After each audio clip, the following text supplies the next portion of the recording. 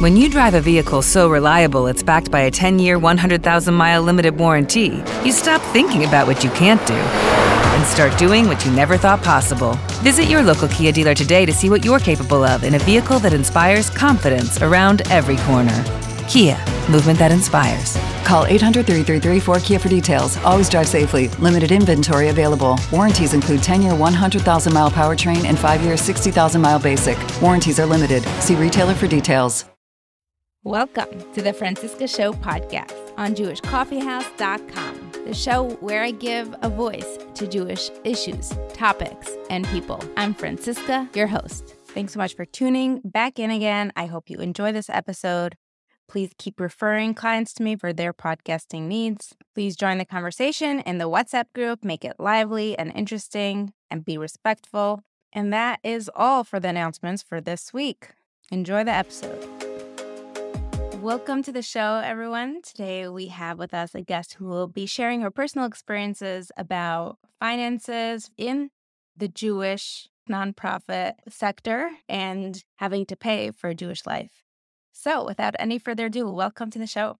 Thank you. Thank you so much for having me. Pleasure. Let's get started and tell us a little bit about yourself, your background, your religious background, and we'll take it from there. I grew up religious, went through my own journey as a teen, but really we got to the point where I was passionate about sharing Judaism with other people. And when I got married, I met my husband, and while we were dating, we discovered that he was also something that he was passionate about, that he wanted to go out there and teach Jews. And we got married, moved to Israel, lived there for a couple of years, and then we lived in a few different cities. We took a leadership training course that was like a 2-year leadership training course where you did 2 years and you made a commitment to help in a smaller Jewish community outside of Israel for at least 2 years. We have now been in the nonprofit world for, I believe, 17 years. So it's been a long 2 years. At the same time, we thank God have grown our family and we have 8 kids. It's been really an interesting journey being able to balance living in the nonprofit world together with having a large family and having all the expenses of a large family and a Frum lifestyle. So let's break it down. What does the price tag of a Frum lifestyle mean? So that is really, really a great question. And I do think it depends on where you're living, right? Because things like, for example, tuition for school varies depending on where you're living. There are some places where tuition is exorbitant, but there are other places where it's much more manageable. I'll share with you what our perspective has been on it. So I think generally, I'll talk about the Frum nonprofit world. Is very often the nonprofit world they're struggling for finances. So they're not paying you on the level that you would get paid as a professional in a different field. And there is sort of this feeling that you're coming in, and it's true for most people, you're coming in with a passion and you're coming in because you want to make a difference. You want to do something. For us, in our case, it's education. We're passionate about the Torah education. We're passionate about relevant Torah education.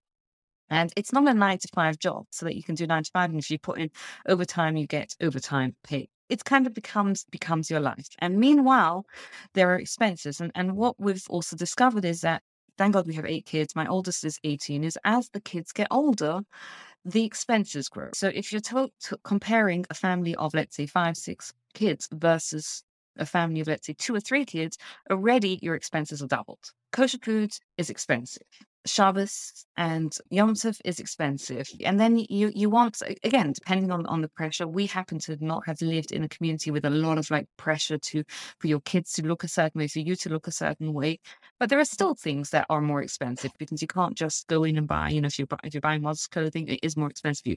You're buying clothing for your kids, you want them to, if you're, dress modestly, and you want them to feel great about it. So there is all those expenses that crop up. There's summer expenses as well if you're sending your kids to camp, which I'm not sure if that is a specifically Frum expense, but it's an expense with a large family. And for one other thing is that looking forward is, we look at, please God, we have 8 kids, right? So we're going to have bar and bat mitzvahs that we're going to want to do.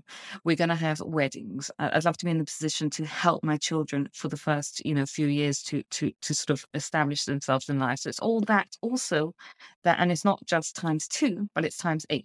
Right. So it's all that as well that I think just contributes to the cost of it. And what about tuition? Clearly you have an accent. I can't voice alter that. So Yeah, tuition is it's a very good one. And I think, again, that's what I was saying. Like, when we were paying tuition, we lived for 10 years in Canada, and tuition there is exorbitant. And we were looking at somewhere, I think like it was probably like my kids were in primary school at the time. It was something like $11,000 per child. Like full tuition for our kids at that point when we had a smaller family and our kids were younger was probably one salary if we were paying full tuition. Because we were living in a smaller community, they were more willing to work with us. So that's why I do think tuition varies. We happen to now live in the UK. Now, the UK is very interesting in that because the UK has the schools, a lot of the Jewish schools are funded, and what they have is that legally they're not allowed to charge you. They're funded for the secular department, but the Kurdish department, the Jewish studies department is not. But they're only allowed to ask you for voluntary contributions. So it's a very interesting. So firstly, you're starting off at a much lower cost, and secondly, like a school can't really turn around to you and say, we're not going to take your child if you don't pay.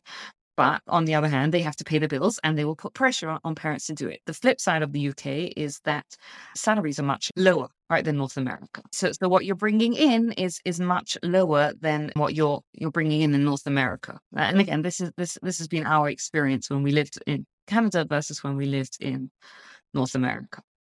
And just to clarify, when you say funded, you mean state/government funded? Yes, government funded, yeah. Now that we've established that, let's move on to the perspective change or the shift that happened from what you thought it'd be like, or maybe you didn't think about it at all, to what you've learned and why we're doing this episode, essentially, what would you like to teach or share with everyone that you have learned? It's a really, really great question. And the truth is, we probably didn't think about it that much because, I mean, when we started anyway, we went into it with a dream and a passion. And, at that point, when we started our Jewish outreach, we were a young couple. We had one kid. But the truth is, I mean, as soon as we got married, we my husband was learning in Kona. So already from there, we were living on, you could say the Frum financial experience. Right? We were living in Israel. We had minimal support from parents. So we really were self-sufficient. I was very lucky that I had skills. I was a graphic designer, so I could work and support ourselves while my husband was in Kona. So from the beginning, it was never this is what's going to be. It was always like, this is what we want to do. Let's see what happens. I think there are two kind of things that became apparent to me. And one is a difficulty and one is something that, I don't know what the right word for it is, but like how it works kind of thing. So one of the things I think that we notice is, and this is something that I think as it happens, you become more aware of it. And as you become more aware of it, you become more sensitive, is that really we're told that Rosh Hashanah, Hashem decides how much money we're going to have and Hashem is going to support us. And something that we really, really, really did notice is that, there are times where like you can make the same amount of money every single month, but the money doesn't go the same place every single month. And the flip side is different, right? Like sometimes you have crazy expenses and somehow you manage to make it work. And we really have felt and seen the hands of Hashem in this. And there's that faith, I think, really in it, which I'll share with you a story. We were living in Germany and I was pregnant with my second child at the time.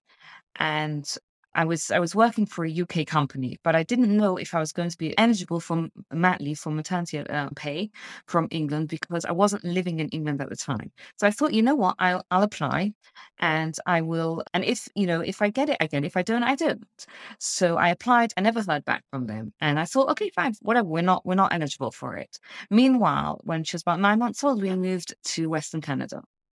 We were living there for about a year and a half or so. And my older one, who was about 3 at the time, started school.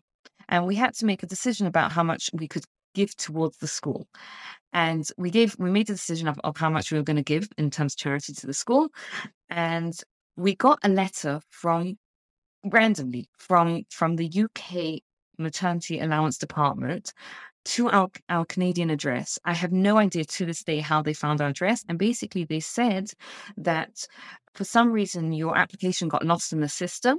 We've just found it, we've just processed it, and we are transferring the money, the full amount for the, in England, it's 9 months, for the full amount of 9 months. And it was the maternity allowance that we were paid was almost dollar for dollar, dollar for pound, whatever, the same amount as what we had given to charity. And I think it's something that, like, when something like that happens, for us, it was like, wow, that's amazing, that's crazy. But we've seen it quite often. When you say you were going to give to charity, are you referring to charity as the tuition bill for your child, or that was extra in addition? So that's a very good question. And we're talking about 15 years ago. So I don't remember if it was tuition or if it was like some schools have like a capital fund that you give to. So I don't remember which one of the two it was. So do you have some more examples of stories where money has come in at the right time? Yes, I happen not to be a terribly materialistic. I've always been a frugal person. But the hardest thing, I think, for me is not being able to afford what I want for my kids. And we had a situation recently where I had a number of kids that had medical expenses that were above and beyond, and they came out of nowhere. It was something that we are going to have to pay for. It wasn't something that was covered. We'd have to go private on it. And it was huge. We're talking about, thousands of pounds. And my feeling and my attitude towards it was like, you know what? This is for my kids, right? It's not like I'm asking to go on a holiday to Hawaii or something like that. This is for my kids. I'm not holding back. I'm going to pay for what they need. I'm going to get them the services that they need because they need it. And Hashem will sort of figure it out for us. But it was very stressful. I got to be real and honest and tell you, it was stressful because, when you see the bills coming in, the money going out, and, you see the impact on your bank account, it's stressful. And long story short, but we had a crazy situation where someone gifted us a gift that, again, almost dollar for pound covered the cost of those medical expenses. And to me, it was like such a, like, wow. It's like such a wow moment because I don't know if I'm right about this or wrong about this, but my philosophy really is that if I'm paying for something for my kids for what they need, Hashem will take care of it. And to me, that happened. Like, we paid for our kids and we're continuing to pay for our kids' needs, and Hashem is taking care of paying those bills. I think another way where we've also seen that is in terms of growing our family. Like, a question I often get is like, how do you do it? Like, you have 2 kids, you have 3 kids, but you have 8 kids, right? Like, how do you financially do it? And always like this, I think with almost every single child, there's been like a little thing that's happened that's influenced our finances, that's sort of made it work. Talk to me about any religious experiences, or has there been any resentment or rock bottom moments religiously because of, this catch-22 situation where to get more bracha, the way we're trained to think is you have more children, it comes with more bracha and more parnasa to cover them. Have you struggled in that way? Till now, you told us how it has been working out. So tell me, right. Has it not worked out? I want to say that I've said the stories that have worked out, but I want to be very clear that it's stressful. Right. And I also want to talk about stress, and then I want to talk about something else about it, is that, like, for example, when I was talking about the story about our kids' medical expenses, right?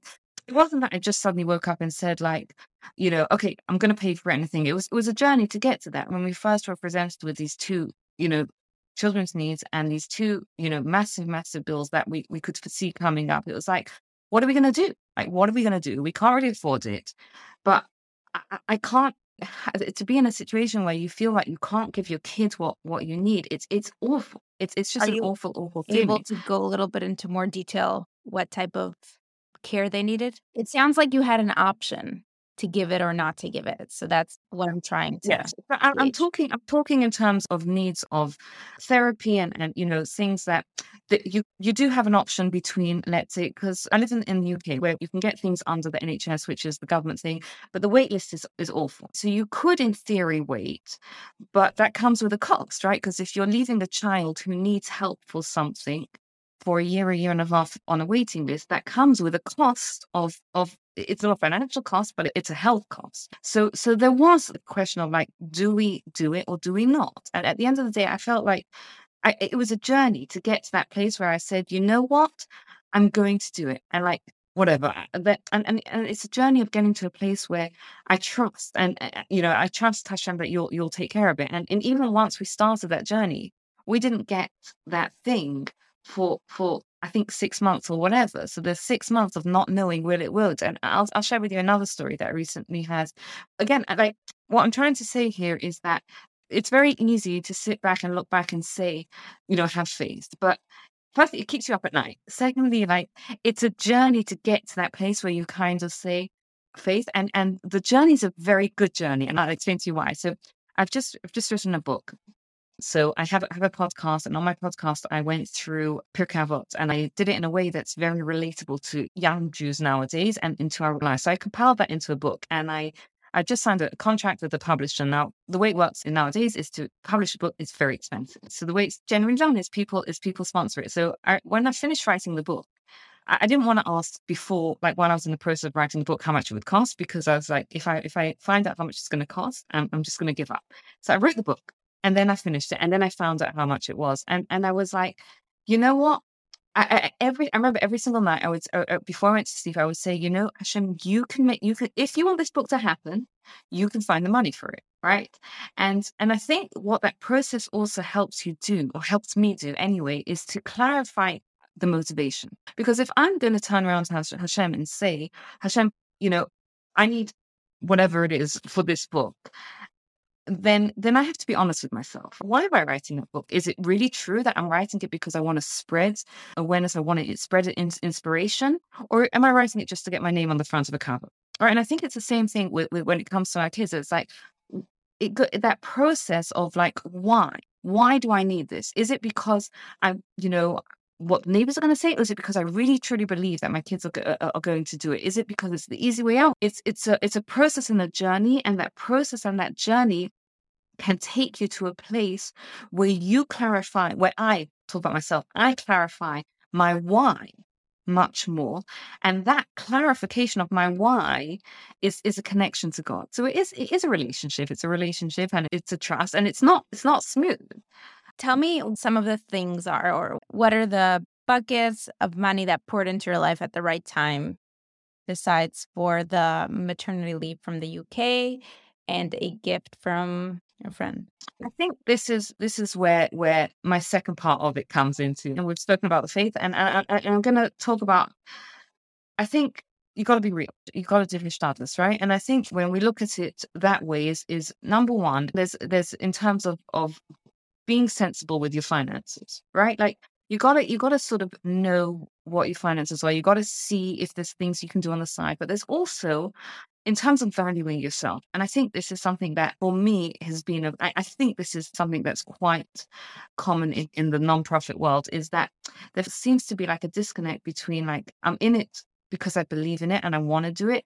But on the other hand, I've got bills to pay. And like, for me, it's been a journey to turn around and say, hold on a second, you know what? Actually, I deserve to get paid as a professional. And it's something that I've had I think as a Jewish outreach and nonprofit, but also in the nonprofit world, but also as a woman, if you add that in as well, like Jewish women in the nonprofit world do not get paid what they should be paid. And it's something that I have in every position, I've had to like fight for it and say like, and it's come from a place of we needed to pay our bills. And therefore, I'll turn around and say, look, I need to be paid for X, Y, Z. But it's also come to a place where now I'm like, it's interesting because I'm an educator. So I get calls the whole time, people asking me to give a talk, right? Now, most people, when they ask a Jewish educator, a Jewish speaker to speak, they don't, especially if it's a local thing, they don't really expect to pay you. If they do expect to pay you, they don't expect to pay you like what. Whereas if it was a professional, if I was an accountant and someone was calling me up and asking me to do accounts for an organization or accounts for a school or something, there is that expectation. Of course, you pay. And I do think that change happens by us making those changes and by us championing for those changes. And I think there's a championing that has to happen on a individual level, both men and women. And I think women have to fight for it even a little bit harder than men, because the reality is on a communal level, we are seeing this. Like when it comes to a certain stage in life and you have kids, your kids are older, you want to send them to camp, you want to send them to seminary yeshiva, you want to give them the options, the things that we want to give them. And if because you're in the non-profit Jewish world, you can't afford it, then and a lot of these people are talented and driven and bright and passionate, they're leaving, which is such a shame for us as a community, because they're leaving their nonprofit to go into the for-profit world, and they're doing fantastically at business. But we then, as a community, are suffering because where are the brightest and best? And I think we see this a lot in the education world. Like, we don't value our teachers, our educators enough, and then we have a shortfall of dedicated, talented educators, right? So we've got to invest in what our priorities are. If our priorities are our kids and our community, then we have to pay those who are looking after our community and our kids. It goes back to our teacher shortage episode that we did, as well as Orthodox Conundrum covered this on 2 separate episodes. So this is a topic of in itself, where as a community do we place our values and money? And it's definitely very complex and deserves a lot of attention. I want to know, as somebody who is an educator and in a position of influence, it's a 2-tier question. Do you regret this life choice for yourself and your family? And how can you promote it to other people when you know how hard this life is going to be? Those are really, really brilliant questions. The first question is, no, I do not regret it at all. And I'll tell you why. It goes back to, I do believe that our money comes to us. And there are people that struggle in business. There are people that have worked hours and hours and hours and struggle. They struggle to make ends meet. They have costs that are crazy. And like, we really have seen that Hashem has taken care of us. My standards are not particularly high, but we have one car, and it's not a great car, but we have a car. But we are able to afford what we need to do. And thank God, like, we do feel like Hashem has given us what we need. Before we left Canada to come to the UK, we had investments that enabled us to buy a house that is fantastic for our family. I don't regret it, number one, because I feel like Hashem has taken care of it. And number two, I feel like what it's brought to my life is so much more. Like, even if you want to forget about the impact that I've had on others and the good that as family we have offered to others, it's given my life a meaning that I don't think I would have gotten just working in a regular, whatever, 9 to 5, whatever job it is. And I don't think the two have to be at odds. We don't have to. I wish there'd come to a time in our community where the two are not at odds, where you can do meaningful work and be compensated appropriately for it. But I think for ourselves, right? Like, I do not regret it. I think the process has been good for me. Like, the process of the knowing my why. I'll even go through this book, right? When I wrote my book and when I had to fundraise to get sponsors for the book, that process of it's so easy to get our ego like involved in these projects, that when you sort of have to take a step back and say, you know what, I have to ask Hashem to help me fund this. Like, I have to make sure that my headspace is in the right place, like my heart's in the right place, my motivation's in the right place. And I think it's the same thing the whole time. If I'm asking Hashem to help me fund my lifestyle, if I'm asking, like, that process makes us so much, it clarifies our why, and it keeps us, I think, connected to the life that we really want to live. So I don't regret it at all. In terms of promoting it to other people, it's a very, very good question. Look, if I don't regret it, I would promote it. And I would promote it, and I would tell people that you've got to go into it knowing that, number one, you have to work on your relationship with Hashem. You have to work on your faith. You have to work on your relationship with Hashem. The second thing is you have to go into it with your eyes wide open, right? You have to do your standards. You have to negotiate. When you're negotiating a contract, negotiate. If you are employed as a couple, negotiate that separately. If the wife is expected to do things as part of it, then she should be compensated. Like, I don't think you should just go in with your eyes closed. And maybe the correct answer is you should, and I'm just not on that high enough level. impossible. But I think you've got to do it. And you also got to look at it in a way that you can start saving so that you can save for your kids later down the line. You can save, you can save for holidays, and you have to also live a life that you're happy with. So you need to, and especially I found like for us, right? Maybe this is another question, another way that the money's sort of covered is because we are in the communal eye, right? And we do so much hosting on Shabbos and Yom Tov, right? Family holidays for us are so important. And it's very, very important that we go away as a family and we have time off and we connect. And it's something that it's expensive, but it's something that we decide that it's a priority and we have to pay for it. It's intentional that this is something that we need as a family. And I'm going to put it down as a need because it's something that I believe for my kids, for the health of our family, we need, and therefore we'll budget for it, we'll save for it, we'll pray for it, and we'll make it happen. If it's something you're passionate about, go for it because it brings so much joy, meaning, depth to your life. And money, financially, people struggle anyway. They struggle in every single sector. Like, let's not be, for a lot of people, finances are a struggle. But when you have sort of your priorities and you kind of budget in a way, and you also look around at things that you can do, investments that you can grow your portfolio, be smart with your money, get that advice, and be smart with your contract negotiations or whatever it is, and work on your faith. So, yeah. Let me take this even deeper, one step further. Is this what you're telling your children, how to choose what they're going to do and what age they should be thinking about marriage and how big their families should be? And do you want them to understand what it means to have a bigger family?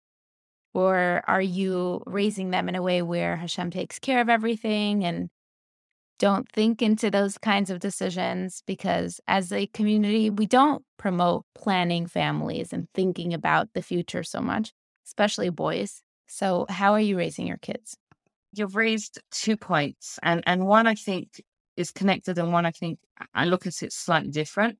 But in terms of like what they should do for their lives, I very much want my kids to find what their strength is. And it's interesting because I've got a couple of older kids. One kid is like not really thinking about the future. One kid is like always talking about the future. And for the kid that's always talking about the future and like she's, always talking about what should I do? I'm always like, what are your talents and what can you bring to the world? And that's what I feel like people shouldn't do. I don't think there's one size answer. It's at the end of the day, Hashem has made us all differently and everyone has a different thing to bring to the community, but it's not just about money. Happiness, the research shows that below a certain level, money does impact. If you can't make ends meet, yes, it's stressful. Yes, absolutely. But once you get a certain level of money, it's not, money isn't happiness at the end of the day. And fulfillment and finding what you can offer to the world and how you can fulfill your unique potential is what brings a person's happiness. So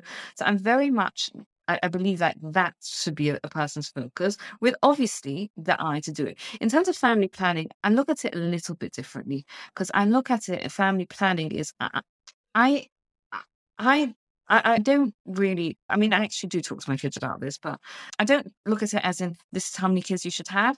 I look at it as in the priority has to be a healthy family. So if for a family that's one child, that's what it has to be. If you can have more, then great. But the priority has to be a healthy family. And that's more like what are the health of the parents like? What are the other needs of the siblings? The health of the family is paramount. The finances, I believe, will work out. I do believe the finances of it, when you're looking into can I afford another child or not, I believe the finances will work out. But I don't think that it's not a question. The question is, can I responsibly bring another child into this world and care for it? And the caring is the emotional needs, the physical needs, the health of the family. Like, that's a whole different question. So you are raising awareness around this topic and these thoughts in your family, which is beautiful. Thank you for sharing that. So, and we're doing this episode and you're coming from a place of strength, empowerment, and this is all great and absolutely fantastic. But if you had to go into a moment in your life right now, what would you say you are currently stressed about how you're going to pay for the next thing? And I'm not talking about a hypothetical thing. unless you have someone getting engaged tomorrow.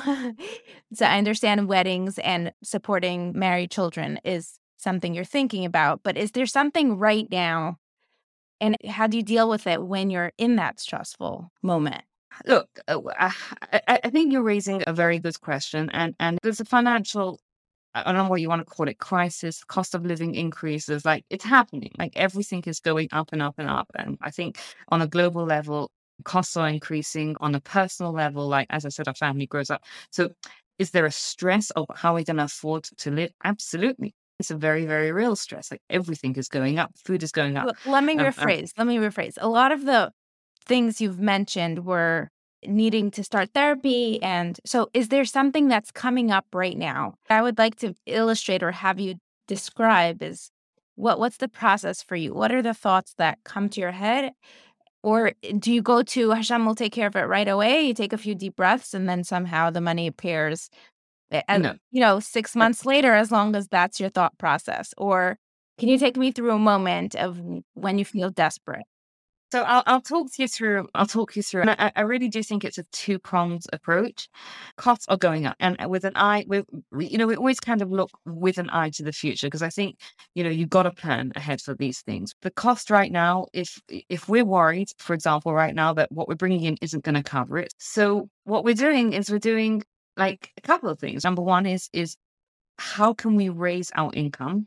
What can we do? Is it something we can do on the side? Is it a business we could develop on the side, or is there something we can do on the side? Or it's looking at the contract and what practical steps can we take to raise that money that we need? So give an example. What's something you would do? I would look at starting a business on the side. Is that something you're doing right now, or that's hypothetical? No, it's something that we are doing at the moment. It's also talking to your current boss and seeing, like, there have been times where we've spoken to our current employers, but I think it gets to a certain point where you have to know how far your current employers will provide for you. It depends on a lot of things, but to do something on the side, I think, is something that is an extra way to bring in income. Well, just a side thought that comes up with doing things on the side is very often it can interfere with your full-time or more than full-time obligations, because your full-time obligations fall onto the weekends and onto Shabbos and onto all kinds of things. And once you start delving into new endeavors, it will cut into the other responsibilities that you're being paid to do. Yeah. No, I agree with you. The answer is create more money. Create more money, because we're creating all of this opportunity and new life, and we believe in this life and lifestyle and everything that comes with it. You do your ishtadlus. Right. And also I think, like, it's the intentional about what's my priority. At the end of the day, my priority is to look after my family. And if that I can do less overtime for my whatever passion, then because I have to do something else. I mean, if you can do something that brings in more money, whatever. But if you have to, you have to. We all have certain limits that we can do, right? So if for some people, they can only, I don't know, do something, and it's like I look at it, sometimes you have to leave work early because you need to go to look after your child, or your kid's sick, or you have to, whatever. We don't question that. Like, of course, my family's my priority, so I'll do that. So I think the same thing here. If I have to do less of the passion stuff as I get older, then have to.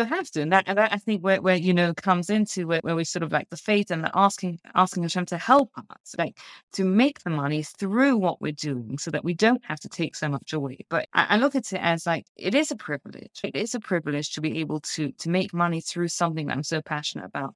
So if I'm going to have to cut that down to less because I'm doing extra to bring in things, then that's what it is. But at the end of the day, us looking after our family is the priority. So this has been such an enlightening conversation. I want to wrap up by saying that, as we move through life, in the beginning, we think about what do we want to do? Where are our strengths, as you said, and how do we make that into what we want to do? Then we create families, and then the priority becomes, how do we sustain a healthy, wholesome family? And that becomes Absolutely. the priority overriding our idealism, passion, strengths, talents. And fulfillment, it transfers into building legacy through children and growing your family and focusing on their wellness and being. Now, once you bring a child into the world, your responsibility is to provide for that child. So I'm not sure if that's a clear statement in many Frum communities / families. I think a 19-year-old young woman who gets pregnant the night of her wedding and has a baby 9 months later doesn't realize that that's her financial responsibility. First of all, she might not know what it even costs, because when you're at the supermarket and you see $5.95 on a little pack of 10 diapers and you think, okay, a little bit here, a little bit there, not realizing how much you actually need of every item and how many items you need, and how every 3 months those items change to eventually being tablets or bicycles or whatever it is. I don't think they understand what it is or that it is their responsibility. There's so many people, when they're asking for their tuition breaks, when they go and plead to the administration, it's the community's responsibility. You got me into this mess. There's this, not entitlement, but desperation of, no, it was not clear that our children are our financial responsibility. This is a communal responsibility, because this is what we promote to kids who don't yet have a fully developed brain, who haven't supported themselves before they started bringing kids into the family. And not talking about 19-year-olds marrying 30-year-olds. We're talking about 19-year-olds marrying 21-year-olds. And maybe I'm naive with this, but I don't think our responsibility to our children financially is any different than our responsibility to our children overall, emotionally, physically, whatever, right? It's a huge responsibility in every area. And yeah, I think for most parents, we have kids and we don't really know what we're getting ourselves into, right? Do we realize that? I know, but you're expected to know how to dress yourself, or you're toilet trained, you have certain things, and here you are not knowing what it means to pay your own bills, and you're bringing in children and somebody else is paying for their bills until you have 4 kids, and then you're getting cut off for the first time. So we need to do a better job as a community to teach our kids a financial responsibility. And it's interesting. I have a teenage daughter, and I see that she enjoys shopping. And for me, I look at it as a parent, and I'm like, this is such a dangerous thing that our teenage, and I get it, right? They're Frum girls and they're good girls, and there's not that much to do, but it's such a dangerous habit to get into, to go shopping as a pastime, because we're raising them to do 2 things. Either they'll get older, they'll get married, whatever, and then they'll still want to go shopping for recreation, and they'll go shopping for recreation, and they'll never have learned to budget or to do it, and then they can get themselves into debt. Or we're raising them, and then suddenly they're going to have to put the brakes on, they're going to feel deprived, right? I think what you're saying is a really good point. This conversation about shopping shouldn't happen when they're married, right? It has to happen when they're 13, 14, 15. We have to be talking to them about it then, right, ahead of time, because the habits that a lot of our young couples or whatever are doing start when they're much younger. And it's the same thing with kids, not just about, pregnancy and a birth. This is a human being that you're responsible for. I might be wrong on this, but my understanding is that the priority in Judaism is a healthy family. And we need to teach that to our parents and to our kids. The priority is that your family has to be healthy. And what do you need to put into place in order to have a healthy family? And I do think as a community, we do sort of have a responsibility towards each other, but I think that's a different topic and a different thing. But we do sort of have some sort of communal responsibility towards each other. But you're right. If we failed our kids on their education, and then they find themselves in a situation where they have never learned budgeting or financial skills or investment skills or any of these things, or what it really means to have a kid, then yeah, I mean, we have to step in as a community and sort of carry that load. We have to try and do better for the next generation. And the secular world doesn't do a great job at it either. The only difference is they're not being encouraged to get married young and have children and big families at such a young age, or in general. By the time you have secular people getting married, they're paying for their own weddings. That's just the clarification. It's not like we're the only ones who haven't figured this out. 18, 19, 20-year-olds don't have to necessarily be able to pay a mortgage and tuition for 3 children, but that's sort of where we fall into. So thank you so much for this conversation, for being open to having it. I wish you, a lot of fun. Thank you for volunteering yourself for this conversation. Thank you so much. Thanks for having me. It was good to have a conversation to talk about these things. So thank you. If you would like to reach out to this guest and continue this conversation with her, please do contact me. If you have a story you'd like to share on this podcast that you feel will fit this podcast, please do reach out as well. If you or anyone you know who needs podcasting help or help with launching a podcast or monetizing a podcast, please do send them my way. And I hope you have a wonderful week. See you next time.